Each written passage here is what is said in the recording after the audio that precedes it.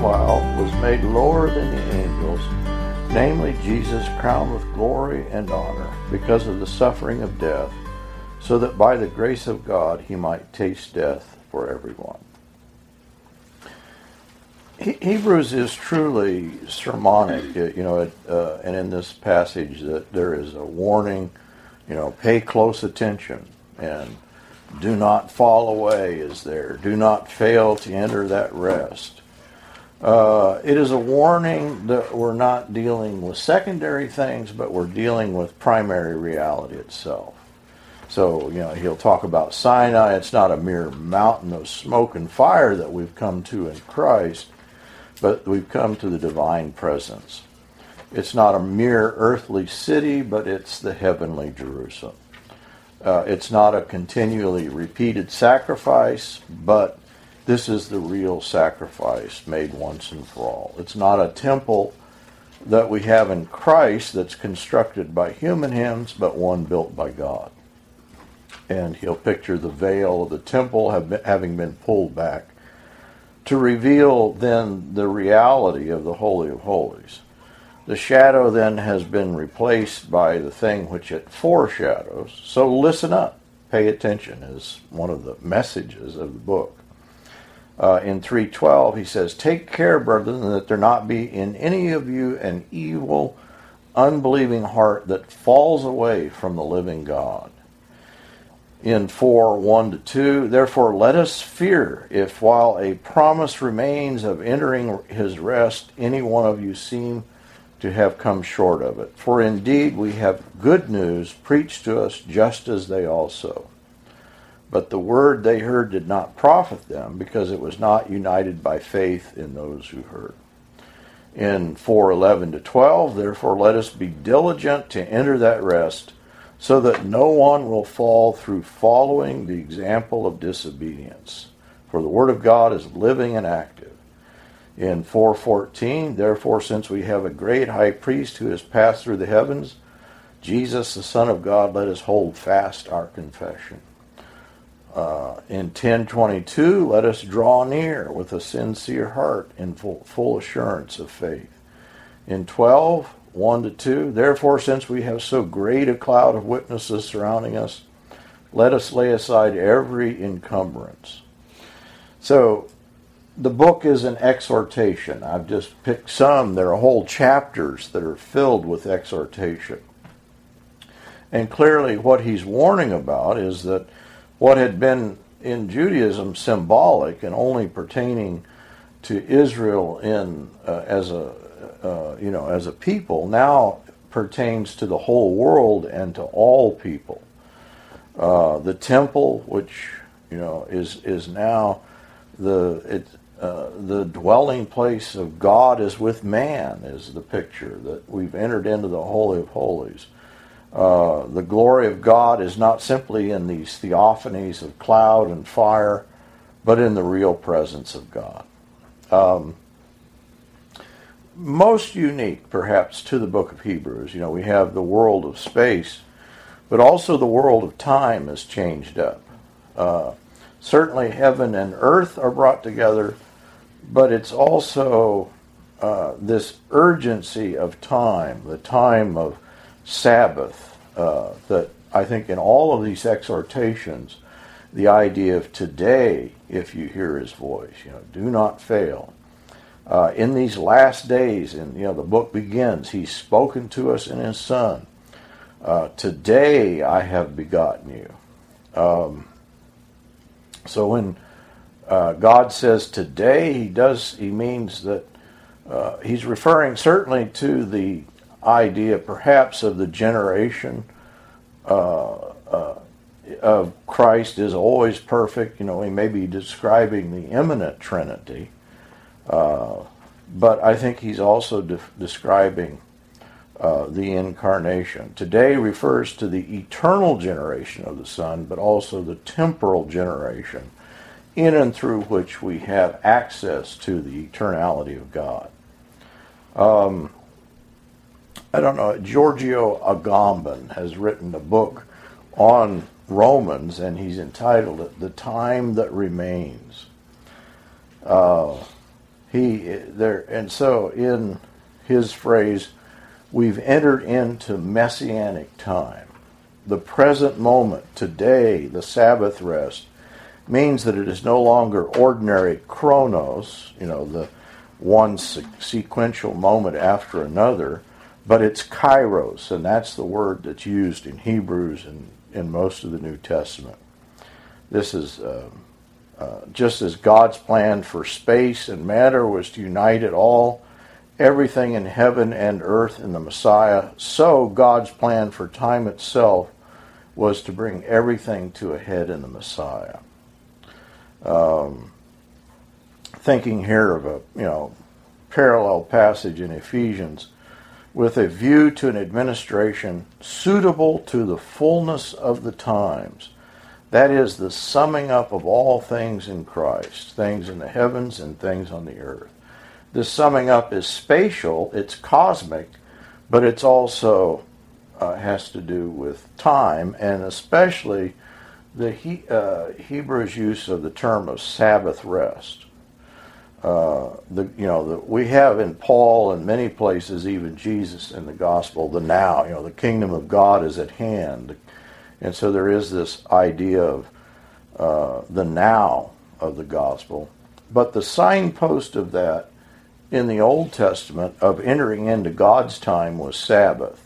And so we could say we've entered into the now time. In Hebrews 1, after God spoke long ago to the fathers in the prophets in many portions and in many ways, is in these last days he's spoken to us in his Son. That is, the variety of ways, the variety of times has culminated in the singular today. The Holy Spirit says, today if you hear his voice, Hebrews 3, 7 and 9.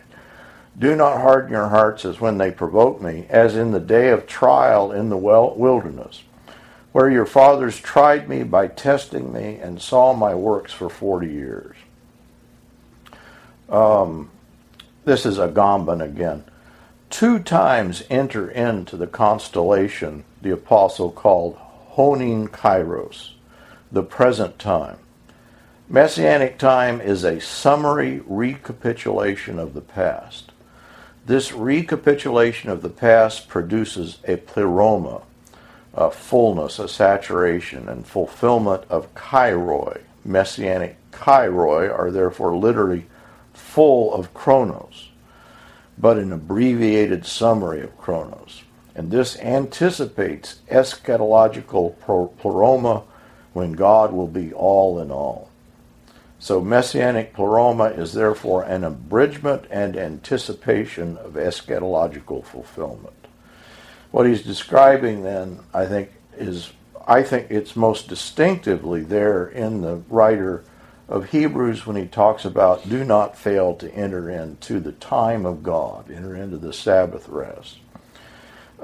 If you combine this as Agamben does with the idea of, in a Hebraic sense of messianic time, it's not a time that's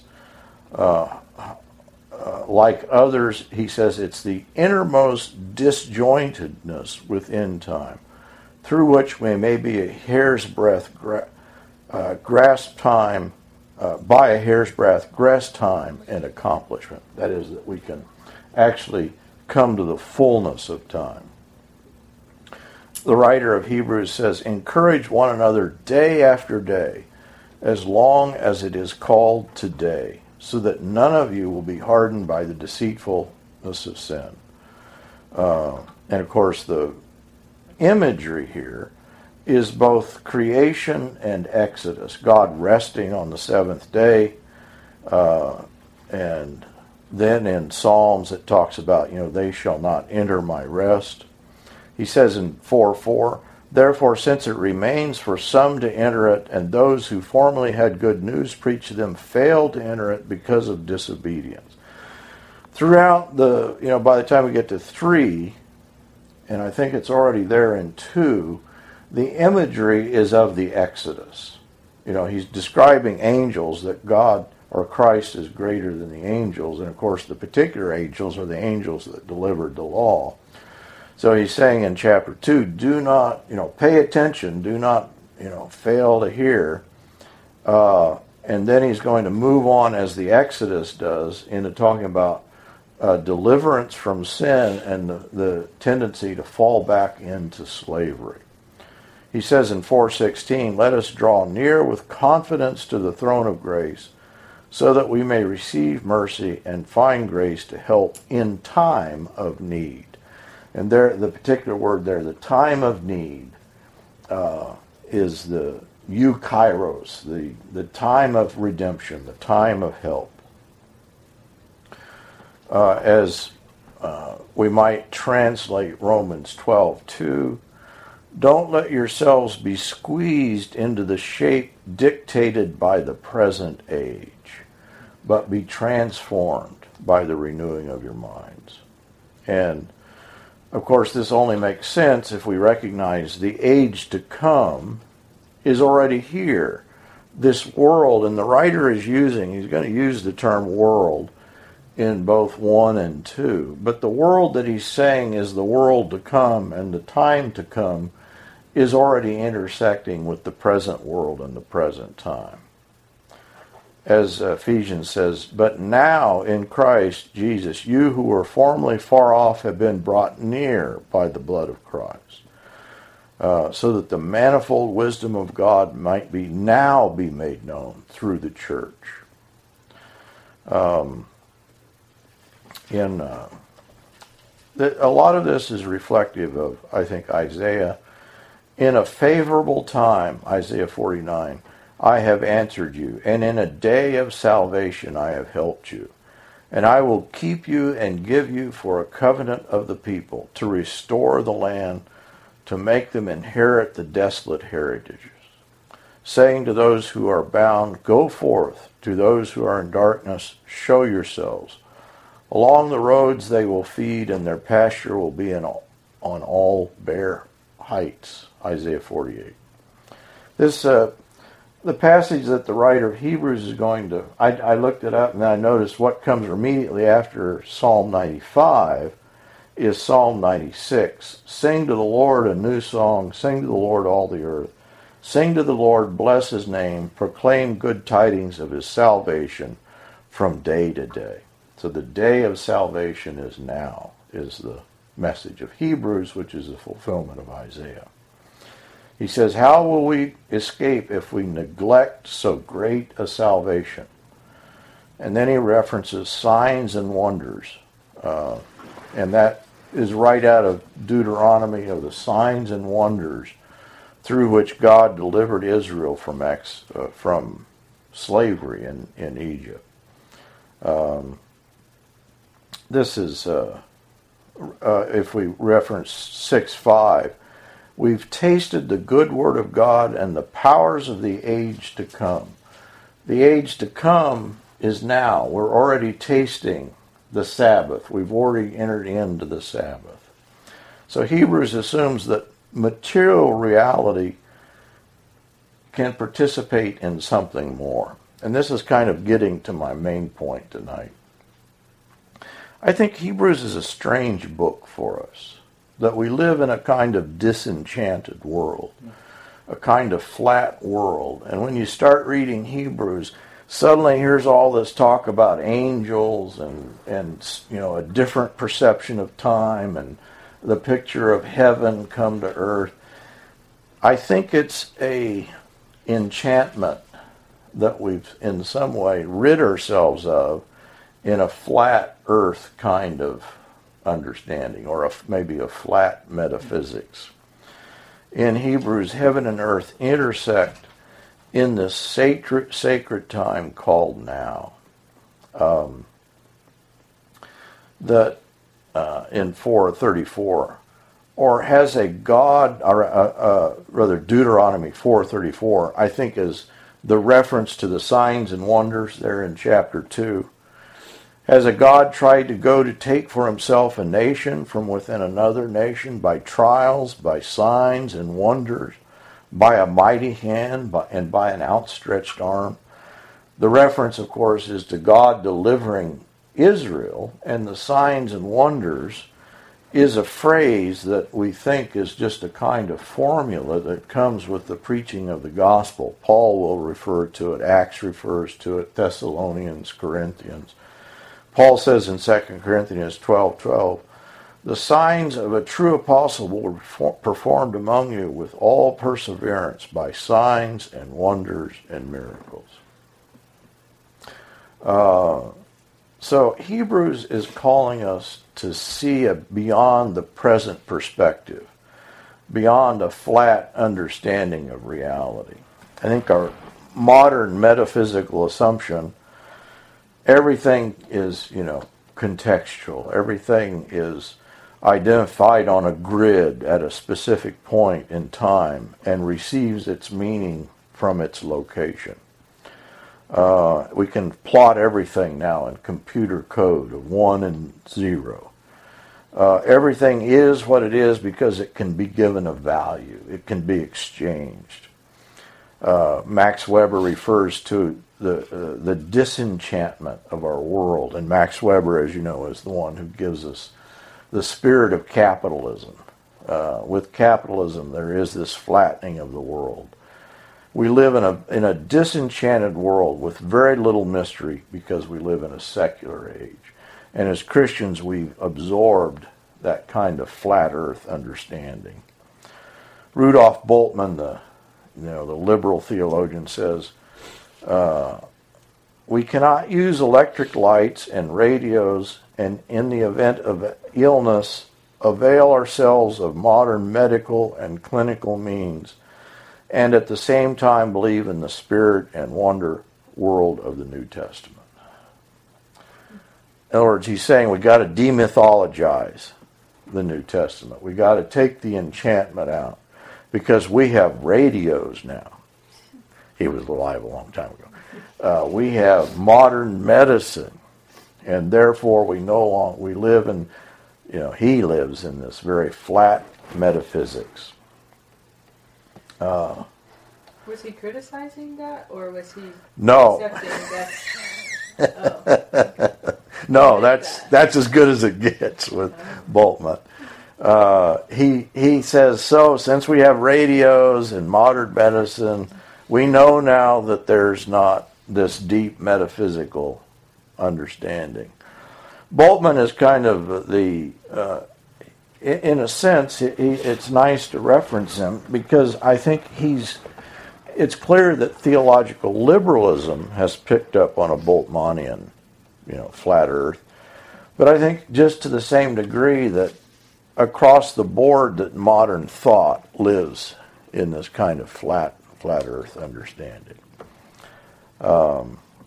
We need, this was his point of, we need to disenchant, we need to demythologize the Bible to live life on the grid. And Hebrews challenges this intent by saying, well, actually the world that we live in is more like the Matrix. It's an illusion. And what Hebrews is trying to show us is that if we are not attentive, we're going to fall, I think, into the delusion of the flat grid of the Matrix. In the Matrix, when Morpheus reveals the Matrix to Nemo, he says that it represents the world pulled over your eyes to blind you from the truth. I think that's this flat earth kind of metaphysics. It's been pulled over our eyes. Neo says, well, what's truth? And Morpheus tells him that you are a slave born into a prison for your mind. In the Matrix, the full statement from Morpheus, the Matrix is everywhere. It is all around us, even now in this very room. You can see it when you look out your window or when you turn on your television. You can feel it when you go to work, when you go to church, when you pay your taxes. It is the world that has been pulled over your eyes to blind you from the truth. I think that's what the writer of Hebrews is telling us. You're living in a flat, disenchanted world. and we become used to this flat disenchantment. And the message then of Hebrews is take the red pill. Reading and being open to the message. Maybe it's like falling into a rabbit hole. I don't necessarily like the Alice in Wonderland story, but because it's actually going the other way. But we need to relinquish temporarily one world, the world that we've, I think, created for ourselves, and the world that we comfortably live in, and we need to take the plunge with Hebrews and begin to see things in beyond the grid, maybe. Athanasius suggested that we have to go through a bit of a discipline to even begin to hear the message of the book of Hebrews. This is Athanasius. But for the searching and right understanding of the Scriptures, there is a need of a good life and a pure soul, and for Christian virtue to guide the mind to grasp, so far as human nature can, the truth concerning God the Word. One cannot possibly understand the teaching of the saints unless one has a pure mind and is trying to imitate their life. What Athanasius is saying, what the writer of Hebrews is saying, it's not so much your capacity to think these things out as it is your ability to walk them out. That the Christian understanding is one that you gain in and through the practice of Christianity. Anyone who wishes to understand the mind of the sacred must first cleanse his own life and approach the saints by copying their deeds, he says. So maybe for us to hear Hebrews well, we have to undergo a fast from the world. Perhaps reading Scripture well is less a matter of finding the proper method, like the historical critical method, and more the embodiment of certain ways of living, of a philosophy in the ancient sense. And then we'll be enabled to see it more clearly. As we embody this understanding, as we separate ourselves from the matrix, I think we can begin to see it for the flat grid that it actually is. You can almost do a history of interpretation. Stephen Long has done this. Remember, those of you who went to Lincoln, we met Stephen Long. He does a history of the chronology of the interpretation of Hebrews and shows the flattening out of the interpretation. So, when Chrysostom reads it, he does not doubt the role of angels in Christ's work. When Aquinas reads it, he has no problem. But by the time we come to Calvin in the 16th century, there's a growing divide between the work of the angels and the work of human creatures. And so Calvin reads the reference to the angels metaphorically. And therefore this passage refers, he says, to the winds that obey God's commands. He would then just say it's not real angels, it's allegorical. By the time we get to modern commentators, Harold Attridge reads it in an even flatter way. He says, in the Hebrew original, the psalmist praises God who makes the winds thy messengers and the flames of fire thy servants. In rendering the Hebrew so that the predication is reversed and angels are explicitly introduced, the translator of the Septuagint may have had in mind theophanies in which meteorological phenomena were taken to be transformed angels. I don't know if you understood what I just said. He's saying, he's just talking about the weather. That the angels are, winds, it's windy today, or it's allegorical talk for the weather. So Hebrews challenges the capacity, this is Luke Timothy Johnson, of the historical critical approach to do what it does best. This is largely because it proposes as real a world that most of us consider imaginary. And so maybe we need a reworking of our imagination, and maybe Hebrews is the place to begin. This is long. He says, if we are to invite readers into the odd world of Hebrews, we will first need to invite them to suspend their belief in the metaphysics of the flat world, to begin to think that there might be something more than causes and effects that can always be potentially calibrated. So let's begin our re-enchantment and read Hebrews chapter 2. Rachel, you want to start with verse 1? Therefore we must pay much closer attention to what we have heard, lest we drift away from it. The metaphor, the underlying metaphor, and there will be a lot of this in Hebrews. The word drift is there in the Greek, meaning maybe ship metaphor, or that you're going to pass it. There's one of the books I have on Hebrews is called "The Captain of My Soul," referencing the imagery of Hebrews.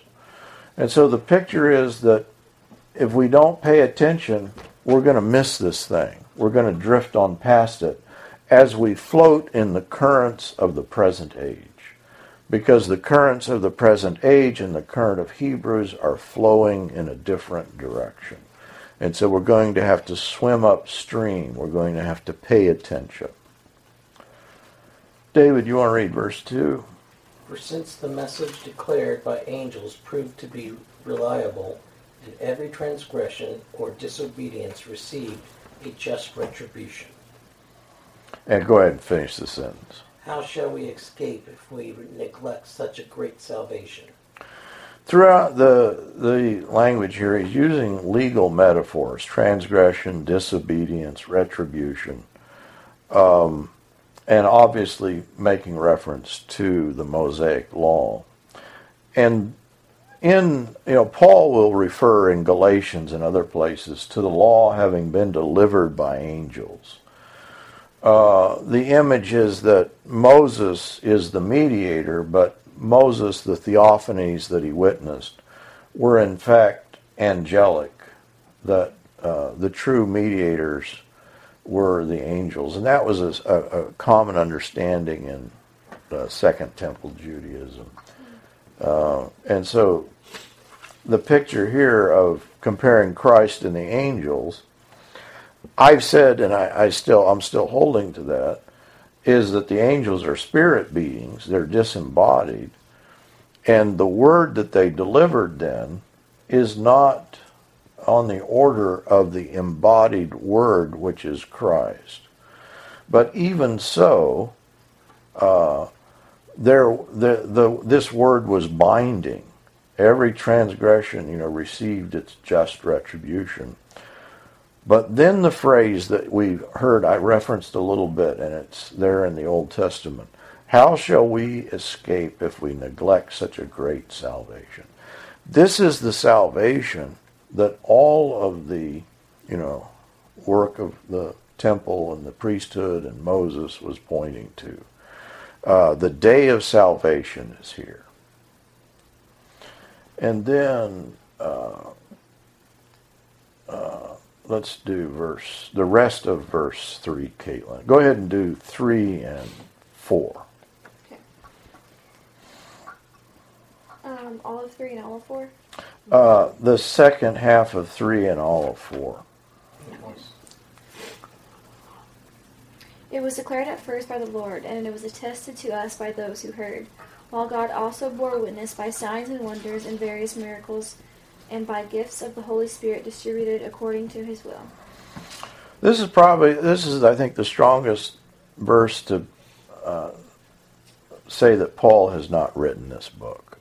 Because he says it was declared by those who attested to, it was attested to us by those who heard. I don't think Paul would ever say that about himself, because Paul would say, I'm one of those who heard. I'm not one that heard secondhand. And it's this verse then that most people would dismiss Pauline authorship.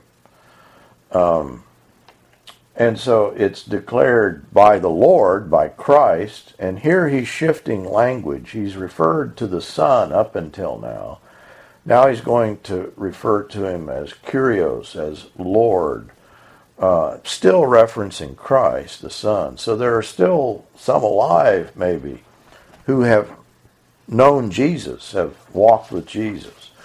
And those are the ones through whom the Hebrews, whoever they might be, have heard. That is, they've heard it secondhand, and the writer has heard it secondhand. And then he uses the language that I referenced in Deuteronomy. It's there in several places surrounding the Exodus, of signs and wonders and various miracles. And this then connected to the gift of the Holy Spirit.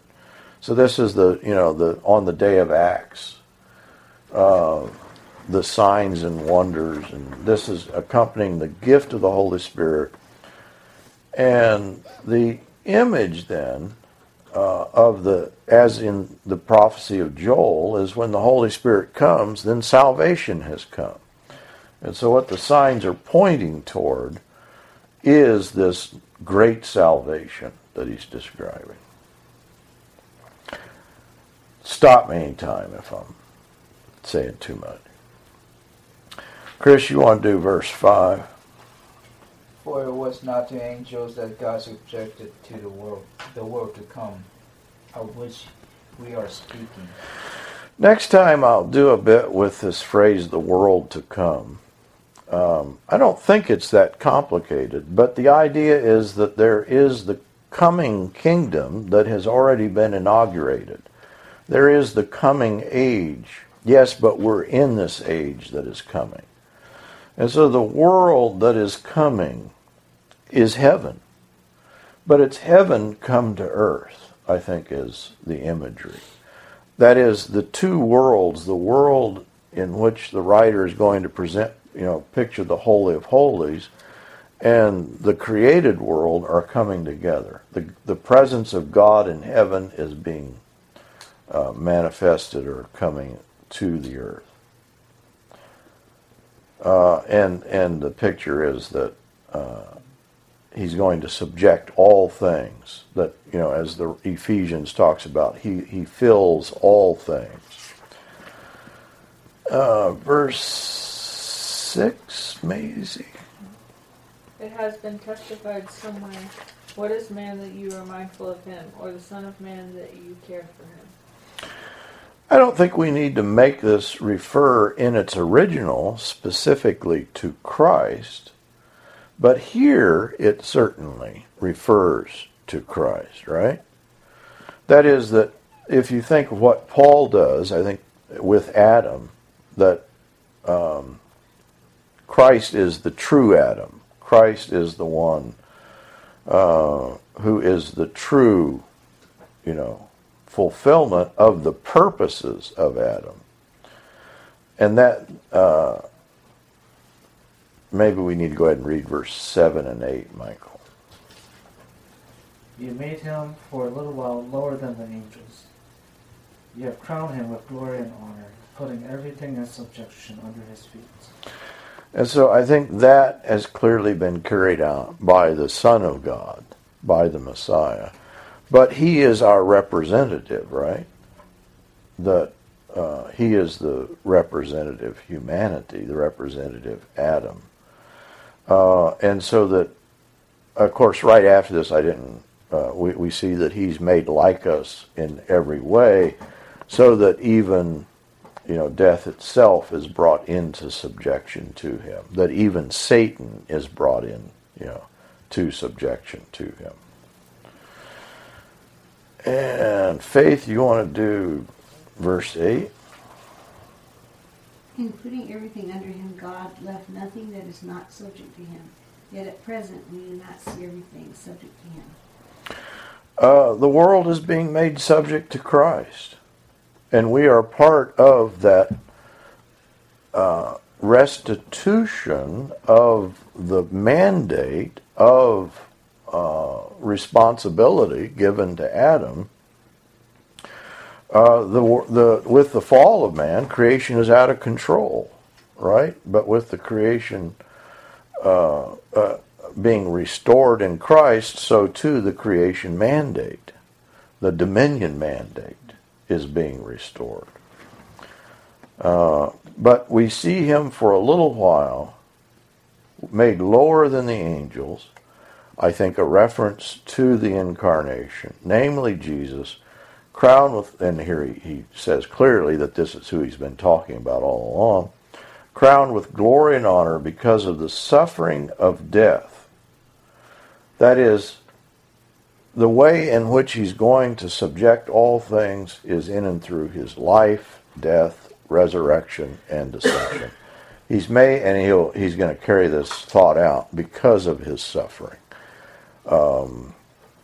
He suffered in every way just as we have, even unto death, so that by the grace of God he might taste death for everyone.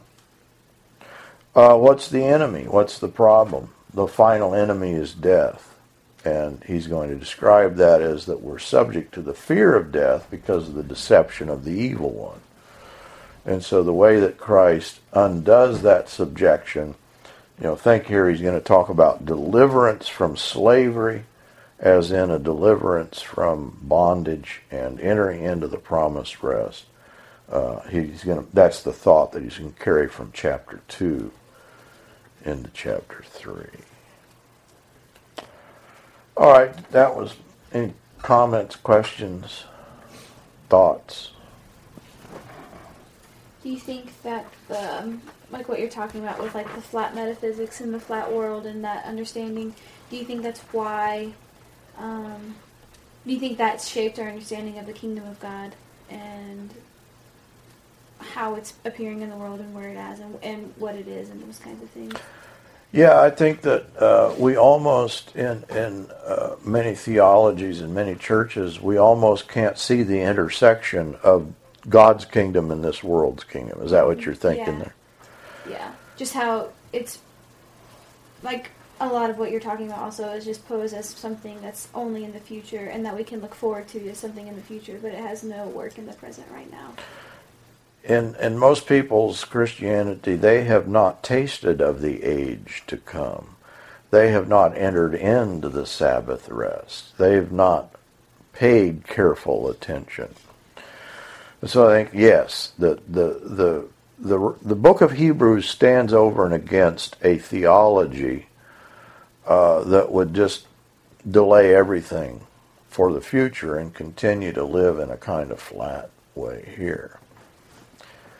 I mean, the place that this is occurring is the church, and I think maybe that's the wrong word. Maybe we shouldn't even use the word church anymore, because I think we have so many wrong images. When you're thinking the time of the Hebrews or the writing of the New Testament, what they meant by the Christians was probably about a group about this size, meeting in somebody's living room. And, I've heard that there's another group over on, the street. They're meeting too. They weren't thinking, as we often do at church. So it's this humble little group of people in which the kingdom of God is breaking in. That just sounds ridiculous. Unless you can have your world changed up and you can begin to put on this alternative. I've been reading a couple of different books by Daryl Guter. I don't know if you've read their writings, but he deals a lot with the kingdom of God, and so that's why I asked that question, because what you're talking about with Chronos and Kairos, that's where he's coming from, some of it. So. Yeah, Chronos is the Greek, is it the Greek god that runs by and he has a ponytail? And, Chronos is, you try to grab the ponytail, but it's just impossible to grab. You can't get a handle on time. Time is slipping away.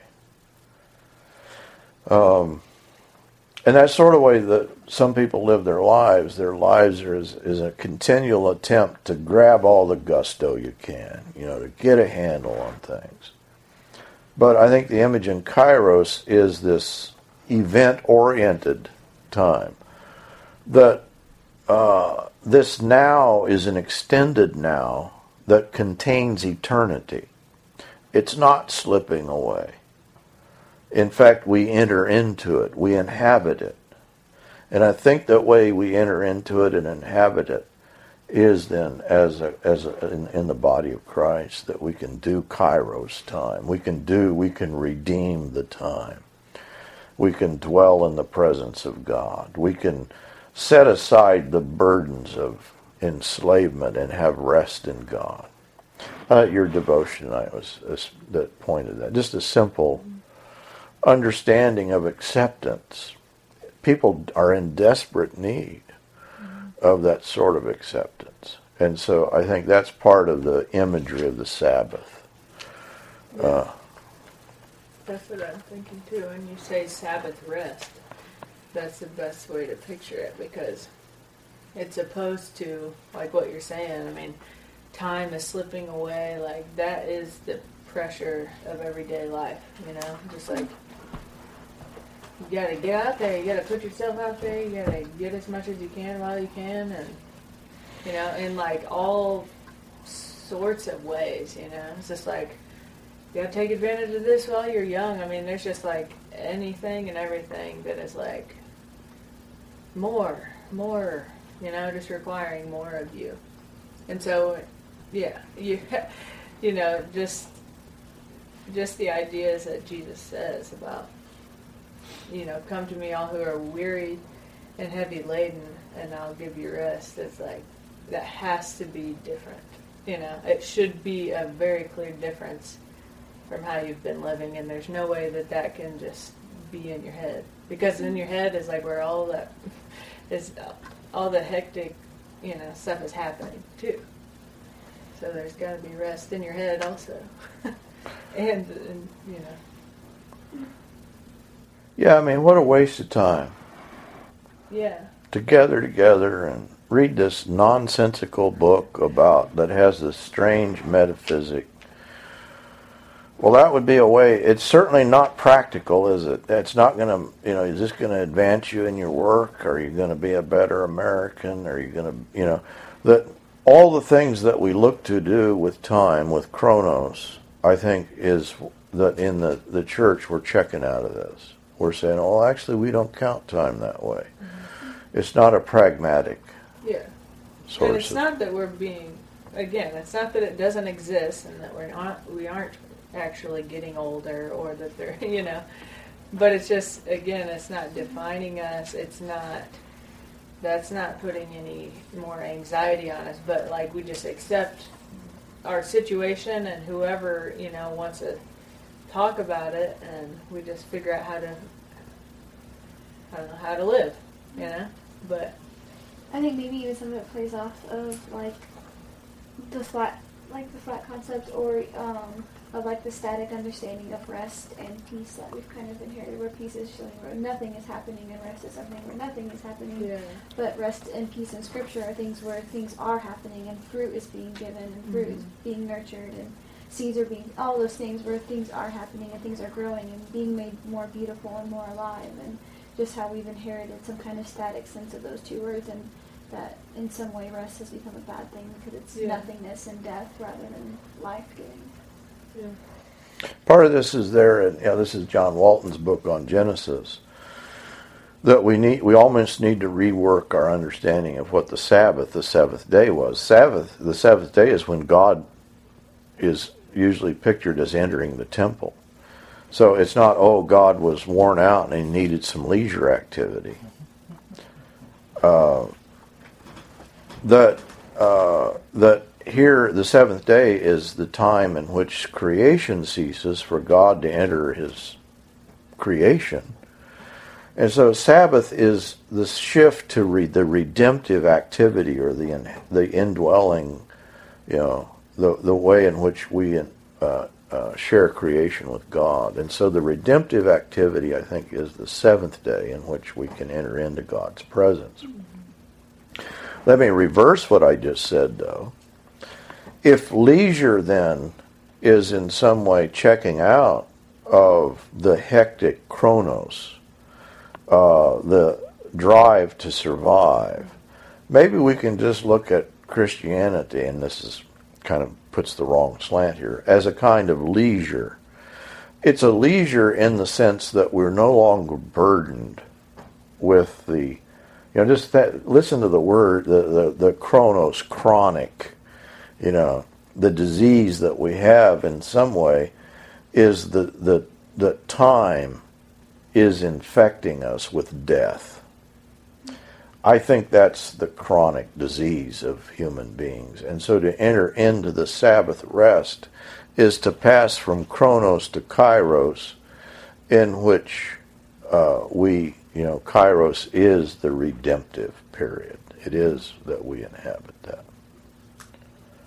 I think that's a whole new way of as you're saying, Maisie, it's a new way of thinking, a new way of doing, a new way of valuing things.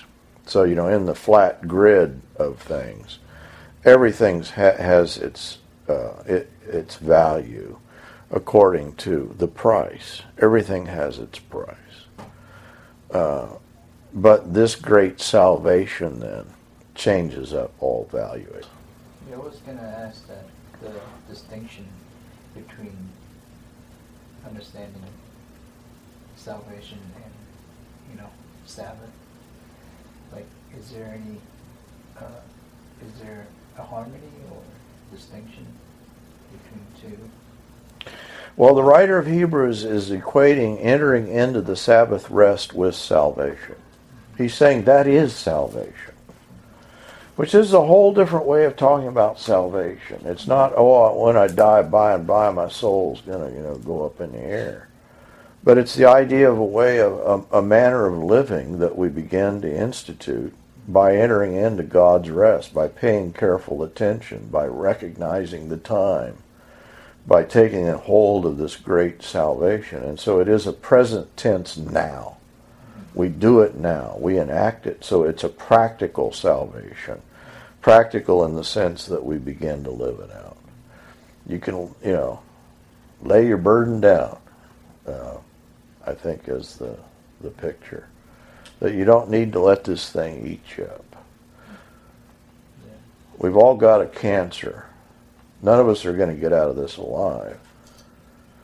Except we've already gotten out of it alive. We've already been given the cure. And that's the resurrection, faith that the writer's going to talk about. That entering into that rest, what were they doing when they weren't entering into the rest? Well, they were in the wilderness dropping dead. And that's where they, for a generation, they were failing to enter into God's rest, to fail to enter into the promised land. And so the whole picture is the picture of Exodus, passage, and passage then into the promise of this great salvation that is no longer simply a particular place, but it's cosmic. It's no longer a particular time, but it's a time that is continually available to us. There's no one else that I know of in the New Testament that writes this way about the Sabbath. I mean, it's there in Paul. It's there, now is the time. Now, but the imagery that you have in of the Sabbath rest, I think, is unique to the writer of Hebrews. Not that the idea is strange, but the way that he describes it, of equating Sabbath rest and salvation. But I think it also gives us, it puts together then that creation, seventh day of creation. It puts together the temple as cosmic. The temple was always representative of a kind of cosmic representation. And so where the Jews had only a singular day of Sabbath, which was just a foreshadowing, we've entered into the reality. Or we have the potential